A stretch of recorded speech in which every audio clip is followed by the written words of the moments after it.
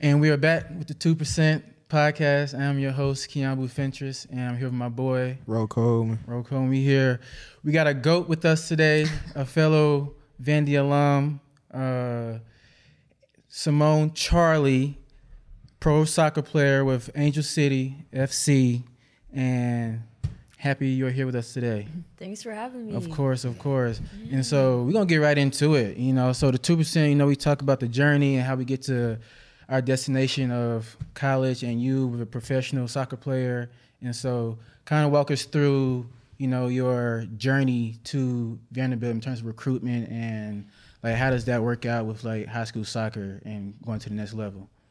Yeah. So I kind of had a different journey to playing in college. So I don't know how much you guys know about soccer, but like they start recruiting like fresh out the womb, like super early. Like people will commit in like 8th, 9th grade. Okay. And so like for me, I wasn't like highly recruited coming out of middle school. And so I was playing with, it's called ECNL team, but that's just like essentially like a college showcase team, a team where like colleges will come and like watch you play. There's only one in Alabama. And I wasn't really playing much, wasn't getting much playing time. And so by the end of my like freshman year of high school, I just stopped playing for them and just started playing high school soccer. Was really close with my high school coach and someone that I like still have a relationship with to this day. But yeah, so for me, I just like was playing high school soccer and ended up trying out for, it's called ODP, but it's essentially like, it's called the Olympic Development Program, but they bring all these people from like the different regions to come and try out for the team, and a lot of colleges come. And so for me, it was like, this is my shot. This is my opportunity to like try to make it. This was like my sophomore year of high school. Tried out for the team, didn't make it. That's cool. So, long story short, my junior year of high school, I pretty much kind of given up on my dream of playing in college. Really? Yeah. And so just because, like I said, at this point, like everyone, if you ain't committed by if now, you aren't committed by now, there's like nothing left. Yeah. It's like a hard, because like with baseball, like I did prep school year, and that's when I technically committed to Vanderbilt. So after I graduated high school and did a postgraduate year, but like usually baseball, people start getting offers around 9th grade, 10th grade year, and they mainly commit sophomore, junior year. Okay. Senior, you late in the ball game. Yeah. Like, it's late, but it's not like. It's not like a done deal, but it's slim. It's rare for it to happen, your last year. And so is it the same way with soccer? 100%. Yeah. Like most folks are committed like I said, 8th, 9th grade, 10th grade, you're like late. And so for me to be a junior with like no offers, nothing, was just kind of like there's not really much going for you. Was it a situation where you were like a late bloomer, or was it like I'm better than all these girls around me, and y'all not recognizing you? Like talk your shit, like say it, like if it's like that, it's like that, Like was it something like that? Like how can they not recognize I'm faster than all these girls? I'm more athletic, agile, my footwork go crazy, Like what's going on? I would say a mix. I think in the beginning, one thing I struggled with like early in my career was confidence in myself, and so I think that affected a lot of how I played, and just second guessing myself, not playing free. And so I think then obviously when I'm not getting offers and not getting these opportunities, then it's like back to the drawing board.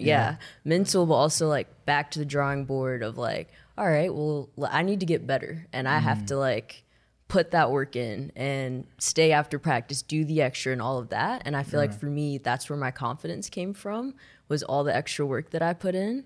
And so then for me, I think as I got older, then it was like, no, I can do this because I did 100 reps of this already. Yeah. And so, I think for me, that's kind of how that happened. That's a bar, by the way. That's a bar, And even like the other people that we've interviewed, they pretty much said the same thing in terms of like playing your sport and your real athleticism, your real talent comes through when you're free and you're not bogged down, especially in baseball. Like for sure, like you can't be thinking clouded up top because it affects you. You know, 100%. So it's cool to see that goes across all sports. Yeah, kind of, you know, in a way. And so when did Vandy get into the picture? Were there other schools, or was it just Vandy that was out after you? No, so it was just Vandy. So my junior year, I basically just like did some research, found Vandy, and was like, it's a great school academically. Yeah. And just came on a visit, just like a regular visit, and absolutely just like loved the school. Yeah. And so I went, visited the soccer coach's office, like knocked on his door. It was like, hey, I play soccer. Got it out the mud. Yeah. Okay. And he was just like, okay. Yeah. And so then obviously they can't like offer you a scholarship or anything. But I went back to that high school coach and was like, hey, they have to see me play if I want like an opportunity to play here. And so he found like some random team in Florida that was playing at this like big college showcase. So I went to play for that team at the tournament, emailed Vandy and was like, please come to my game. Like, please, I'll be here. Here's my schedule. Please show up. And they ended up coming.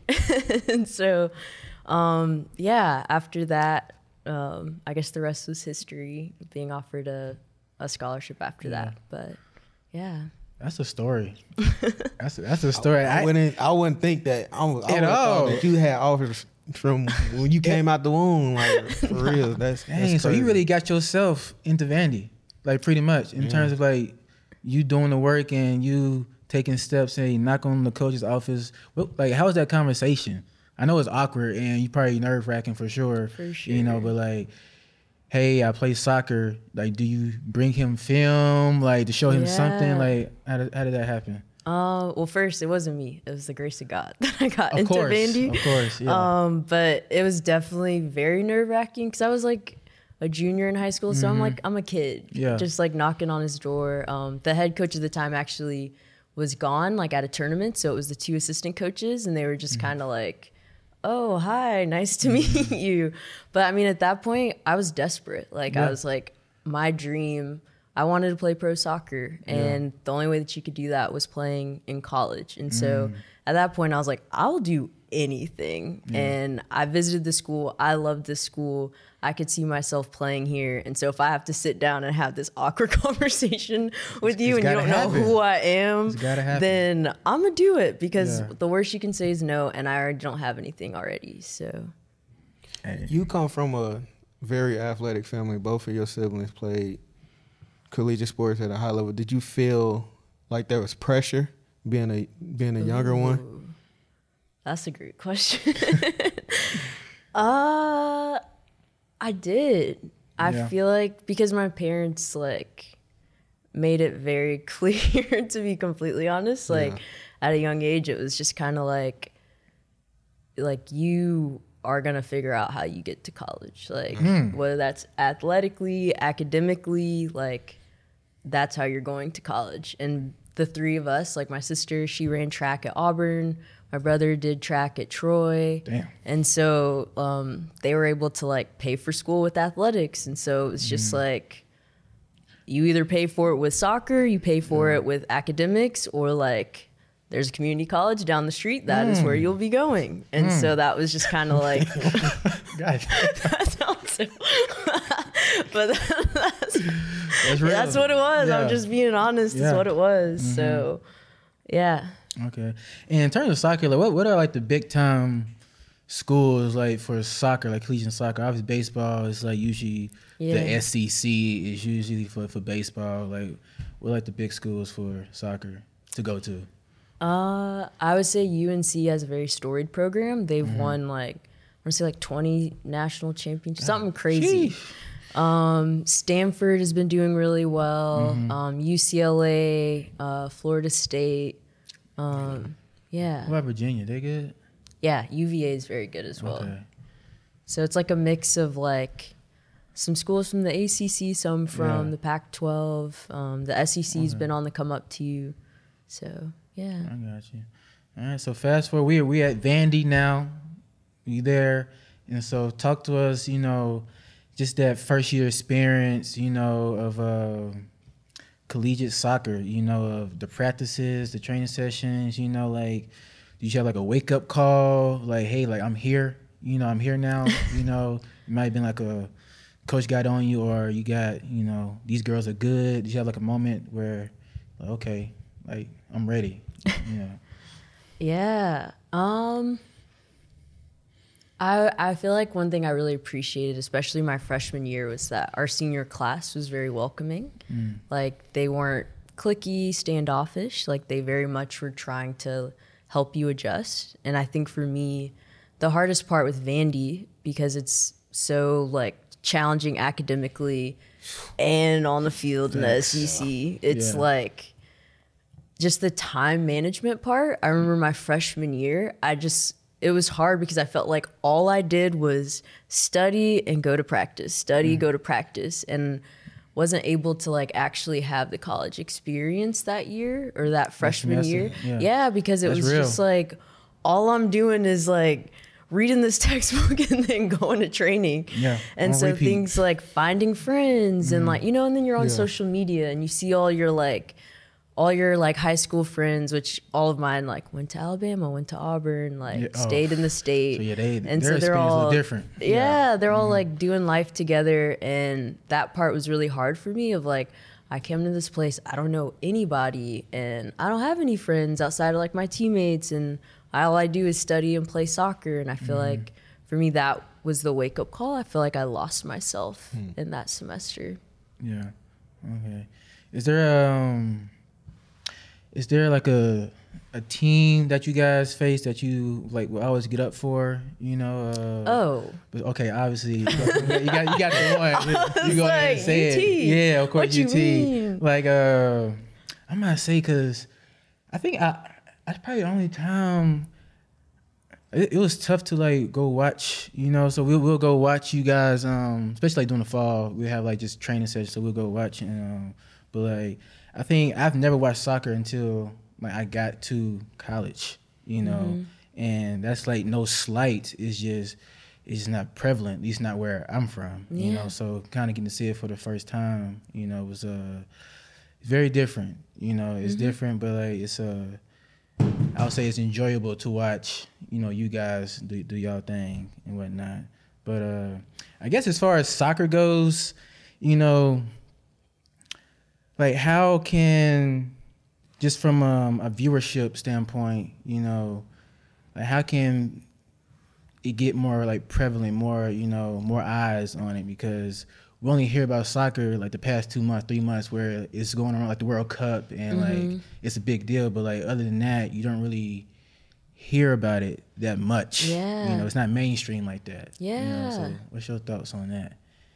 I think that's like points to like a microcosm of the broader issue in women's sports in general, of just the lack of investment in the marketing side. Okay. Because I think a lot of it, like people are like, oh, you have to like have all these people at the games and prove all these things before we invest in you, instead of like investing, putting the money there and then having people show up. Right. So we're putting like the cart before the horse. And makes so sense. It's like so important that we market women's sports and like people know that there's a game on, or like know who the teams are, know the league. That's all it takes. Yeah. And I even think of like, so my experience at Angel City, which has been a pretty cool experience this past year, of like one thing our like club is like prided itself on is like marketing, having people in the community, like putting the team on the map. And like every weekend we'd be selling out like 22,000 people on the weekend. Sheesh. And it's like, but that's like, but that's to show that like you market it, folks will come to games. And it's just like that initial investment, I feel like, is what's missing. No, 100%. I was gonna say, I remember you guys riding around for lacrosse too, like riding around in like the golf carts during like the school hour days, like during lunch hour, and holding up signs and whatnot, trying to get, hey, come to the soccer game, come to the soccer game. And it's like, y'all have to do all that just to get people in the seats. Oh, we got Chick-fil-A. Yeah. You know, we got Chick-fil-A. Here's some free food. And it's like, oh, Chick-fil-a, okay, yeah, we there. You know, but like, that's So do you? Cause I guess I went to like my first soccer game, like professional soccer game this past year, in like August or September, whatever. The Nashville FC, and great experience. First pro soccer. I'm like, how can I feel like I've been deprived a little bit. I'm like, it's loud the whole game. They got the drums going, the chants, like more exciting than a professional baseball game, 1000%. Like it's not even close, but it's like. It's crazy that I didn't know that until 26 years old, you know, that it can be that type of experience. Yeah. You know? And so that goes to just, like you said, the marketing and whatnot. And yeah. Like in terms of kind of transitioning, do you think that influences, you know, the pay and whatnot, like 100%? 100%. Yeah. Because the whole conversation that you hear is mainly around the WNBA. It's what that's the main conversation people here talk about. It's like, oh, well, like what you said, they're bringing like the seats and whatnot, getting people into the seats, and you guys don't have the same viewership as like men's basketball. It's like if you get the same viewership as men's basketball, then the pay would be different, you know. But it's like, is it the same conversation with women's soccer compared to men's soccer, you know? Yeah. Yeah. As far as like, I think, like I said, that like initial investment piece has been missing. And I think, honestly, it's just not even a smart business decision, because I think of like growing up as a little girl, like I would have loved to like watch soccer, like watch soccer games, watch women on the field, watch people who are literally me, like older versions of me, like on the field. Because, you know, I love sports and I love soccer and I love playing and all of these things. And I think in the same way, like little boys are like socialized to be huge sports fans and sports supporters, like little girls can be the same way. Because if you look at like the participation rates of like in youth sports, like girls are participating in sports at the same rate. So like, why do we assume they don't want to watch it on TV? Like we're just like jumping to that conclusion. And so I feel like if we market it, that's a whole like untapped market that we're not even like tapping into. And like you said, that goes even further into the conversation of compensation, because it's like, yeah, people need to be at the games to build revenue so that then players get paid more and things like that. But it's like, how can you come to a game and expect people to come to a game if they didn't even know there was a game, or they didn't know there was a league, or they didn't know there was a team? I didn't know there was a league. Yeah, 100%. Yeah. And so like, why are we shocked that the stands are empty when people didn't even know it existed? Yeah, you touched on the fact that you guys can get 20,000+ people in the stands, you know, sold out is. I shouldn't think that's blasphemous. You know, I shouldn't think that's crazy, you know, but like I think that's a huge feat, you know, that many people, you know. I guess switching gears just a little bit, you know, you being a black soccer player on the college level and on the professional level, okay, that's a feat in itself. How can, like, let's talk about just, you know, diversity in the sport, you know, from kid to middle school to high school. Like, how can it be more diversity in the sport? Like what's your stance on diversity in soccer? And, you know, for you guys. I would say the biggest issue with like the lack of diversity in soccer has to do with just how expensive it is. Like soccer is unnecessarily expensive. Break it down for us. And not to cut you off, and like, it's just kind of the same thing with baseball. But a lot of people will always say, like, you do look at other sports like basketball, football, soccer, different things like that. Everybody always try to say that the reason more black kids don't play baseball specifically, is because of the cost of expense. But I'm like, all sports are expensive now. But to hear you say that, it's like, it's crazy. But most people would think you just need a ball. Yeah, but that's not true. But yeah, go ahead. Yeah, break it down. The expenses.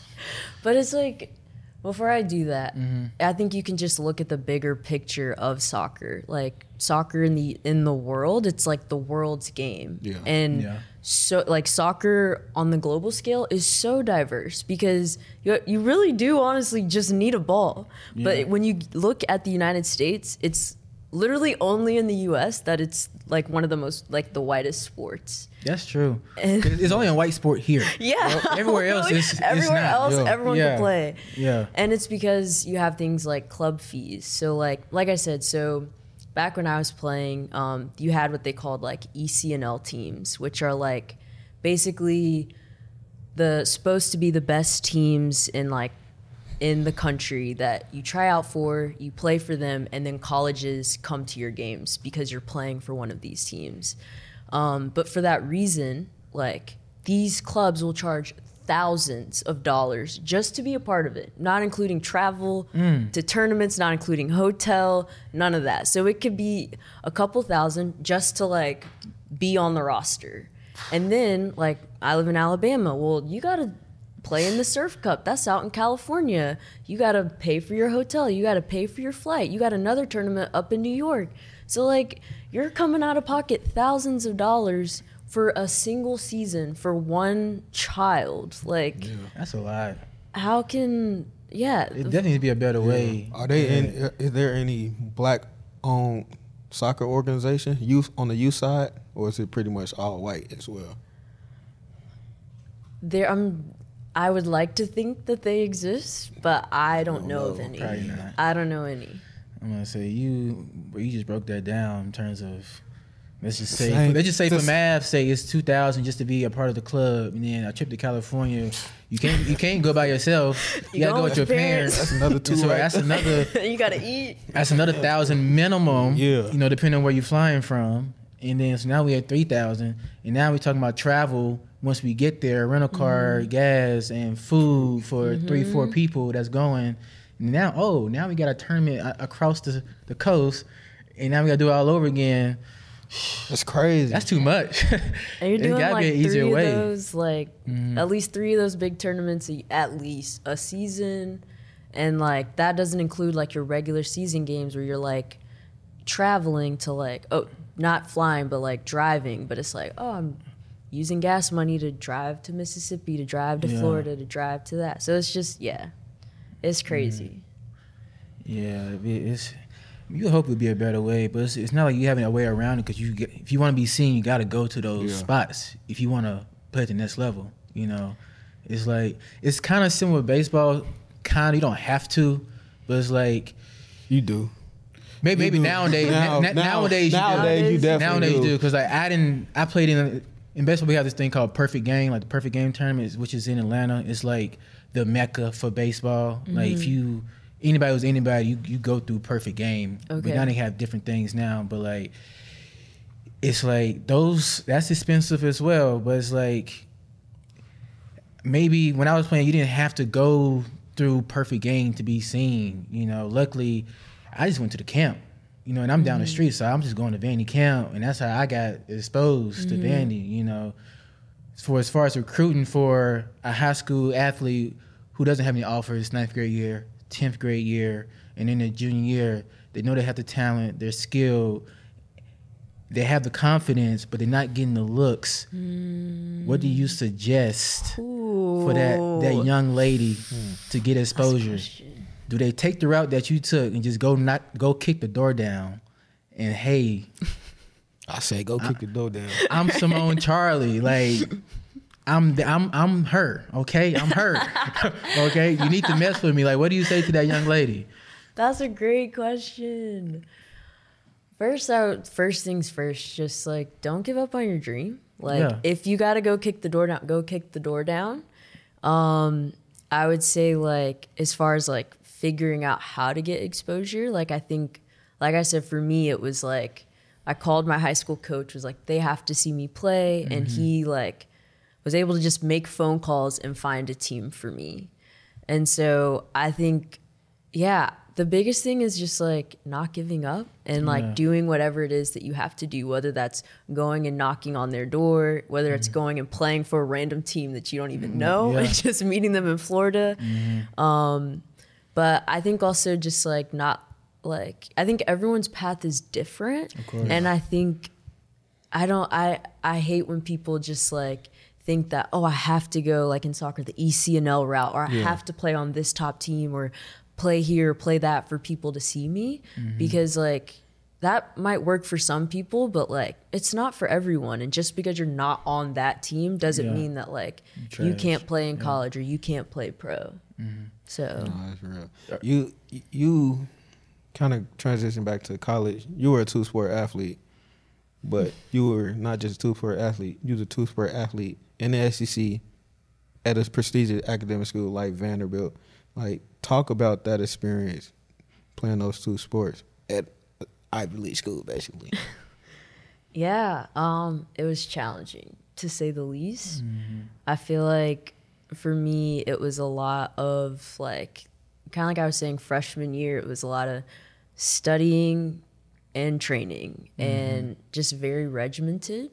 And I feel like for me, one thing I really had to like work on was separating my identity of like of who I am from being an athlete, because playing two sports takes up so much of your time. It's easy to just think like being an athlete is all I am and this is what I'm good at, and just doing things that you're good at. And it was like, no, I had to like, I think later on in my college career, like be very purposeful about like figuring out who I am. Did you ever at a point think about just sticking to one sport while in college? No, actually. That's real. I don't think I ever did, because I loved different things about soccer and track. Like soccer, I just love playing soccer, and just the game itself was something that I always enjoyed. And I feel like deep down, I always knew like soccer was the route I wanted to go professionally.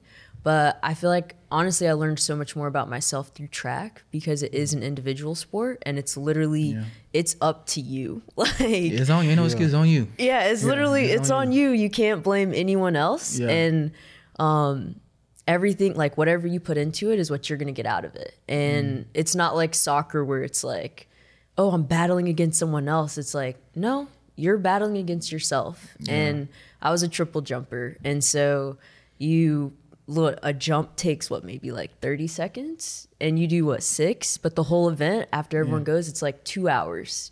And so you're spending more time thinking about your jumps than you are actually jumping.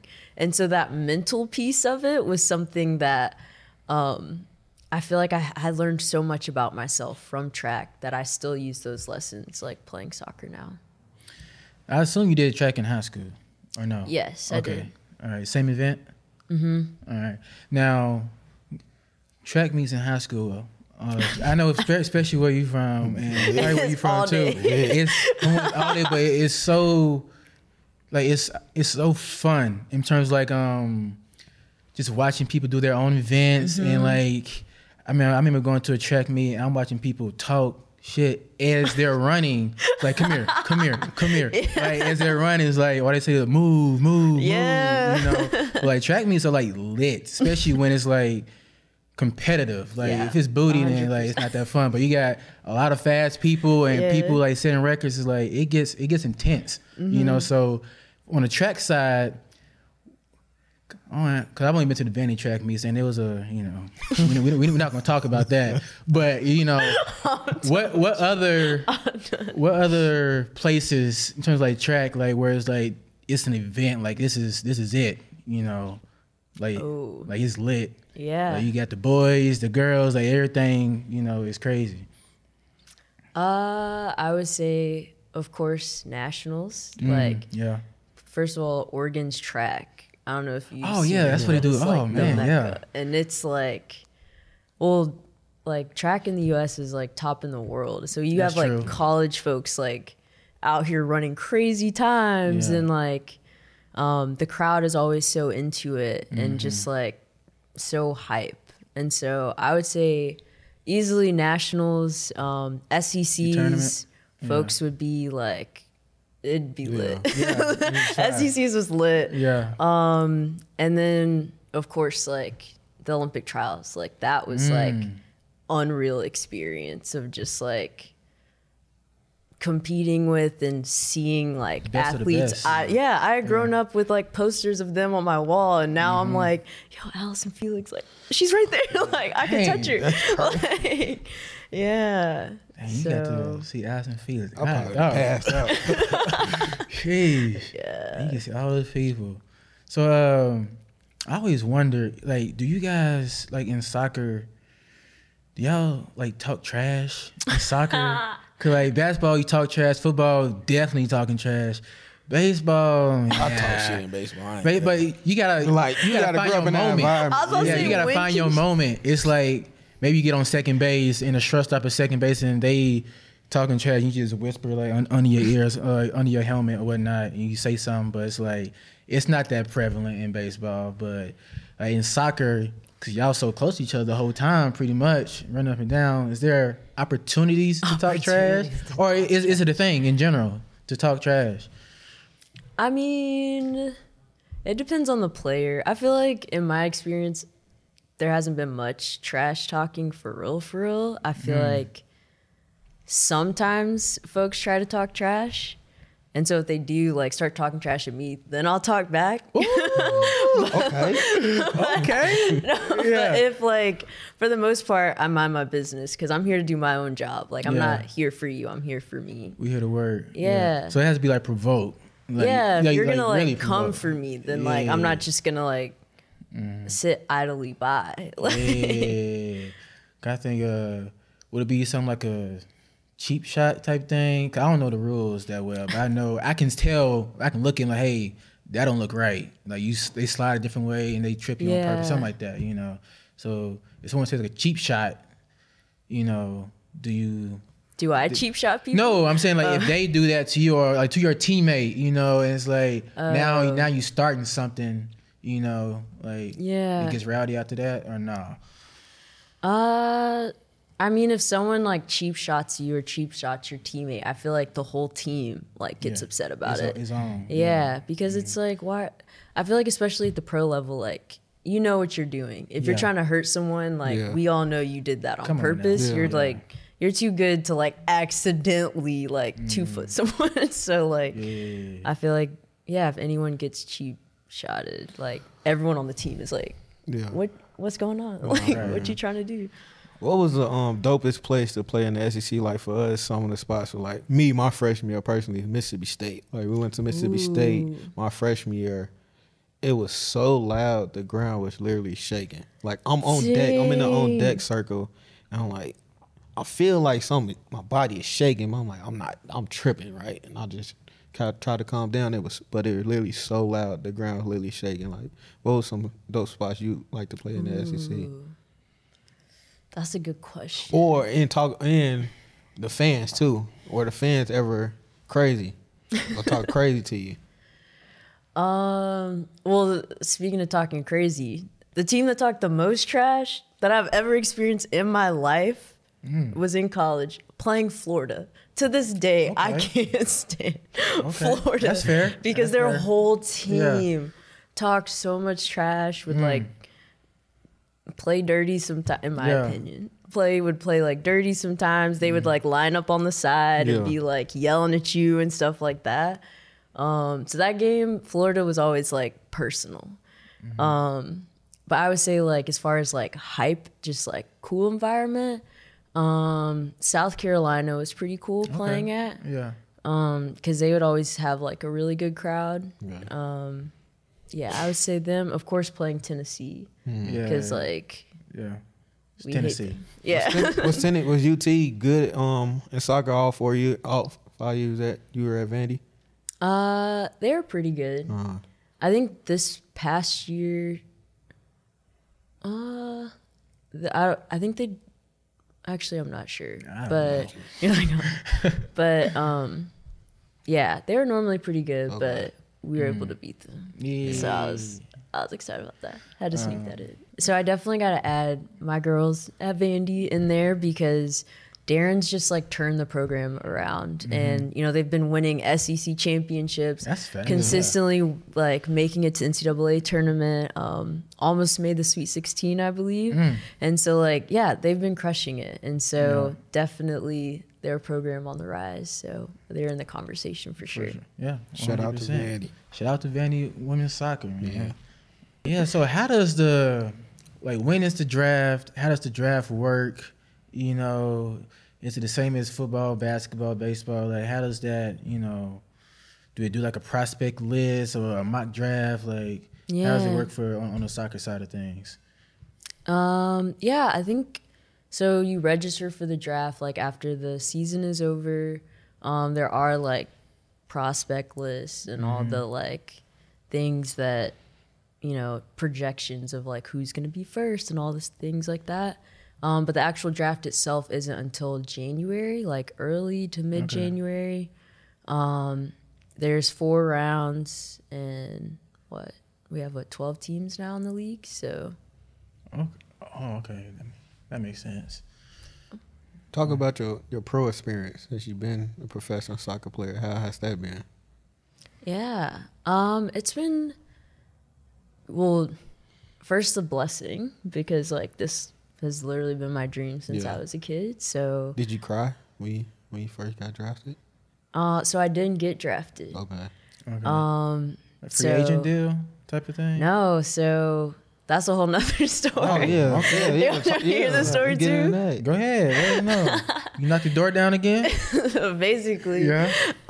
So no, I didn't get drafted. I remember watching the draft though in class, not hearing my name called. Damn. And then got a call from Darren, the soccer coach, like 3 or so days later, and was just like, "Hey, the Portland coach is interested in you. He's about to call you. Like, don't mess it up." So he just like called me, and basically I just picked up everything, moved to Portland, and they were just like, "You could try out for the team, but we can't guarantee you anything." And so like our preseason was tryouts. Tried out, didn't make it my first time, and so I was living with a host family, working odd jobs. I did like front desk LA Fitness, was like training folks, tutoring, all the things. Trained with them for a year and then came back the following year, tried out again, and then that's when I like signed my first pro contract. Come on now, look at God. Come on, you see the hoodie, just God. Come on now. Amen. That's you got good stories, man. You went through some adversity, like that's real, like extremely proud of you. So you in Portland with a host family the whole time. We were talking a little bit out Karen about your Portland experience, but now you in LA with it, and so kind of give us culture differences between not the city, but the culture differences in terms of the organization, the team, how things are ran, or similarities. Like kind of like the playing for the Yankees, playing for the Red Sox, 2 different organizations. Yeah. One is bearded, one is clean shaven. Like it's just one is stricter, more structured, other one's more loose. So it was on that. Yeah, that's a good question. I feel like they're different and similar. I would say the main difference is Portland has like been around since like the inception of the league, has consistently been like one of the top teams in the league. And so like they're essentially a well-oiled machine. Whereas Angel City was an expansion team. So last year was the first year that the team existed. And so with that, it's like all the like for us, it was everyone's first time playing together, the staff, everyone's first time working together. And just like with that comes a lot of hiccups along the way. And so I think just like both on and off the field, the process was smoother in Portland just because it's been around a lot longer. But I would say like the game day experience and like the investment in women's soccer was similar, which I appreciated. Like Portland, similar to like I was saying with Angel City, like did a lot when it comes to like marketing, trying to put the Thorns on the map. And like they would, before Angel City was like consistently with the highest attendance, having like almost 20,000 at games and like packing it out and stuff like that. And so like Angel City similarly has done the same thing where they're all about like investing in women and putting like marketing us and all of that. And for that reason, like I said, it's like packed on the weekends. And so I feel like that part has been cool of like being a part of like 2 organizations that have really done their part in like trying to put women's sports on the map. Yeah. We would be remiss if we don't talk about you, just the life in LA itself. Like, what's life like in LA? The celebrities, Lakers game, you going to Clippers games. Like, who have you seen? Like, dang, who is? I see you. Like, I see you on the movie screen. Like, who have you seen? Like, celebrity wise, while you've been in LA? Yeah. Like, I know you've seen more than you got a bunch. You know, so who have you run into? Who have I run into? Yeah. Well, I would say one cool thing about our like soccer club is like we have a lot of celebrity owners, and so we have a lot of them at our games. So it's like Gabrielle Union, Dwayne Wade, Alexis Ohanian, Serena Williams' husband. Oh, okay. Because they're owners of our team. Yara Shahidi, Tyra Banks, Janelle Monáe. Keep going. Like, it's just folks just be out there. Yeah. So no, it's been, that part's been like cool. Just like so many folks that like I've seen on TV or like look up to you. It's like you're in the game and you look to the side and it's like, yo, they're here. Like that's crazy. Have you ever got starstruck by anybody?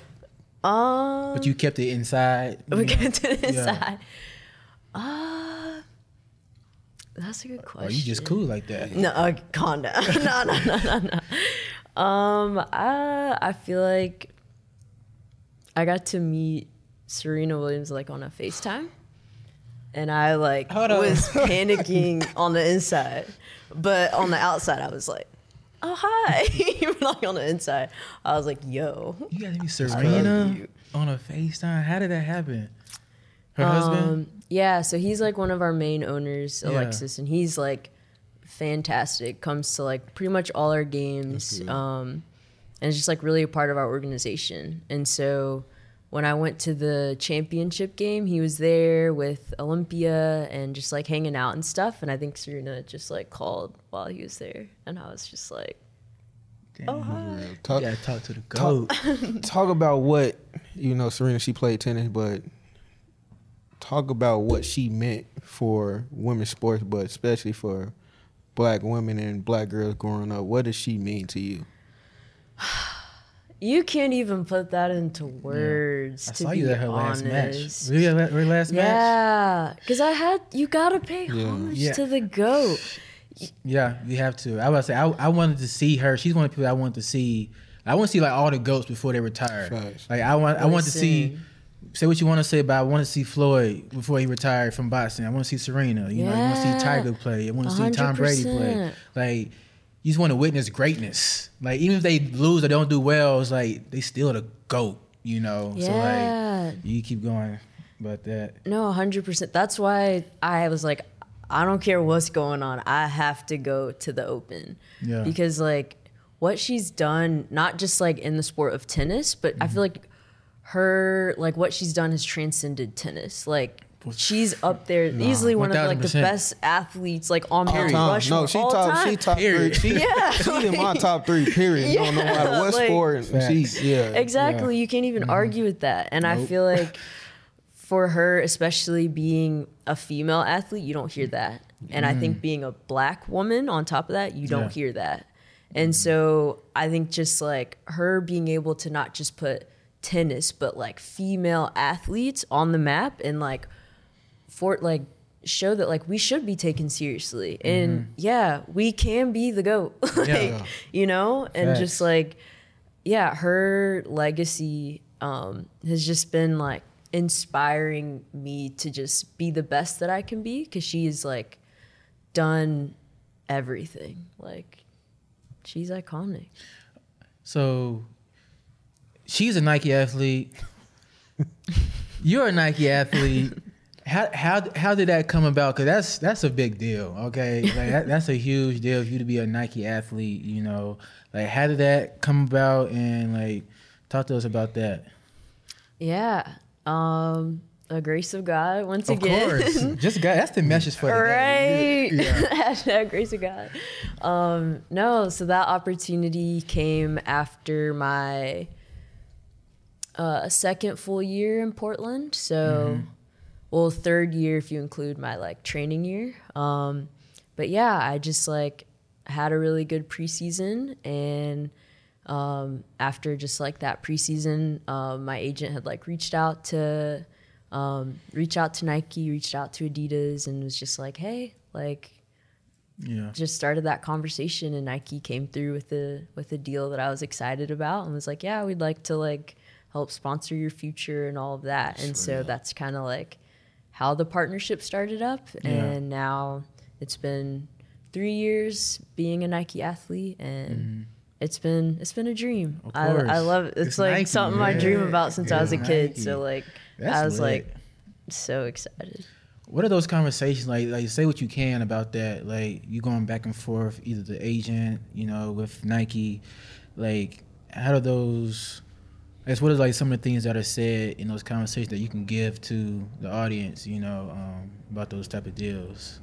Yeah, I would say the biggest thing is you have to value yourself and bet on yourself, because I think it's in like organizations like best interest to devalue you because it saves them money, right? And so like you have to come and be like, no, this is what I'm worth, and like no, I will walk away from that if you don't agree. And like I think having but it's real though, it's real. Or you have to like even just like have the audacity to even like approach them. Like I think, like I said, after my second year in Portland, and just like my agent just like having the gall to be like, hey, Nike, like this is my athlete, like that. I feel like is you value, or well, in that case, my agent, but like valuing you enough to be like, no, I think I'm good enough to be like sponsored by Nike, and even just like start that conversation, and then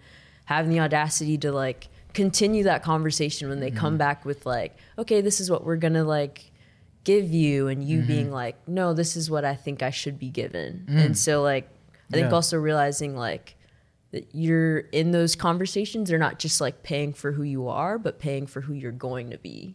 And so like, what are your dreams and goals, and like understand that that's in the conversation too. Before we end it, you talk about having value in yourself, and like you're an All-American in track and field, and you're all SEC in soccer, and now you're a professional soccer player, Nike athlete. Mentally, when did you started to get that dog in yourself? And talk about how do you maintain that dog and continue to build off that from a mental perspective and a physical perspective? Ooh. Well, that's a great question. Well, I think from the physical perspective, it's a lot of just discipline and a lot of training. And I feel like you have to work hard to make it look easy. And I think say that again. That's make it hard to look easy. Come on now. But I think that's like the biggest thing that I've learned is like when you see someone like crushing it on the field, like they didn't wake up and just roll out of bed and crush it on the field. They did so many reps, and that's why they're doing so well. And I think I had to learn that, like I said, when in high school when I wasn't getting recruited, and I was like, okay, well now I got to stay out and do all this extra training, build my confidence. Or my first year in Portland when I didn't make the team and I'd have to stay after practice every day to work on my technique. And so I think for me, the physical side is just like from discipline. And I feel like the mental side for me, I would say it's like, I feel like a lot of it comes from just like loving the game, but I also feel like you have to be purposeful with like your mindset, like having that dog in you and stuff. Like that doesn't just like show up on game day. It's about how you are in training. And like for me, I meet with like a sports psychologist who like helps me stay focused and helps me like we talked about, like playing free and stuff like that, helping me to like be loose. Cause sometimes, you know, when you're too focused, too stressed, you overthink you press and you're not yourself when you're pressed. And so I think a lot of it is just like letting go. Let go and let who? Let God. Come on now. Amen. Yeah. You've been preaching this whole time. Last thing, USA Soccer. So, is that in the midst of something that you want to do? Like, how does that work? Like tryouts, like expound on that. For us. Yeah. So, how it works is you essentially, depending on how you play in the season, you get called into what they call a camp, which is just like training, and then you play games and stuff like that. And then if you keep playing well, then you keep getting called in. And I would say that's definitely a goal of mine. But I think for me, I'm in a phase of just trying to enjoy the game and going as far as I can, enjoying the game. And so I think while obviously I'm going to do the best that I can to achieve my goals, at the end of the day, I want to enjoy my career and I want to enjoy playing. 100%. And so, I think that's what my focus and my goal is now. That makes sense. Stay in the moment, living in the moment. Yeah. That's real. And if it happened, it happened. Yeah. Putting that work. What's on your pregame playlist and kind of like your pregame ritual / routine that you got to do before every game? So you can hit that one first, and then give us what kind of songs get you in that mode. So I would say for every game I have like stretches and exercises, like activation stuff I have to do. Listen to music, normally like trap music. Okay, what trap song gets you in your mood? Okay. Yeah. Well, more like I start off with like trap and then I end with like calm music because I feel like I have to like get hype and then I gotta like sizzle, calm, sizzle. Calm, I love that. Yeah. Sizzle. Okay. And then I sometimes do you guys know Headspace? I heard of that. Yeah, so it's like a meditation app and it's just about like you literally sit there for like 10 minutes and focus on your breathing and just like being present. Yeah. And so I've been doing that a lot before games of just like centering myself and like literally exactly what you said about like living in the moment and just like trying to be present. I'm not gonna let you escape this. You still didn't get no trap song yet. I need a song, some gangster music that you listen to. Just give me like one or two. Glorilla. Okay. Listen to Turn. I love Glorilla. Yeah. Let's see. I listen to Meek a lot. Okay.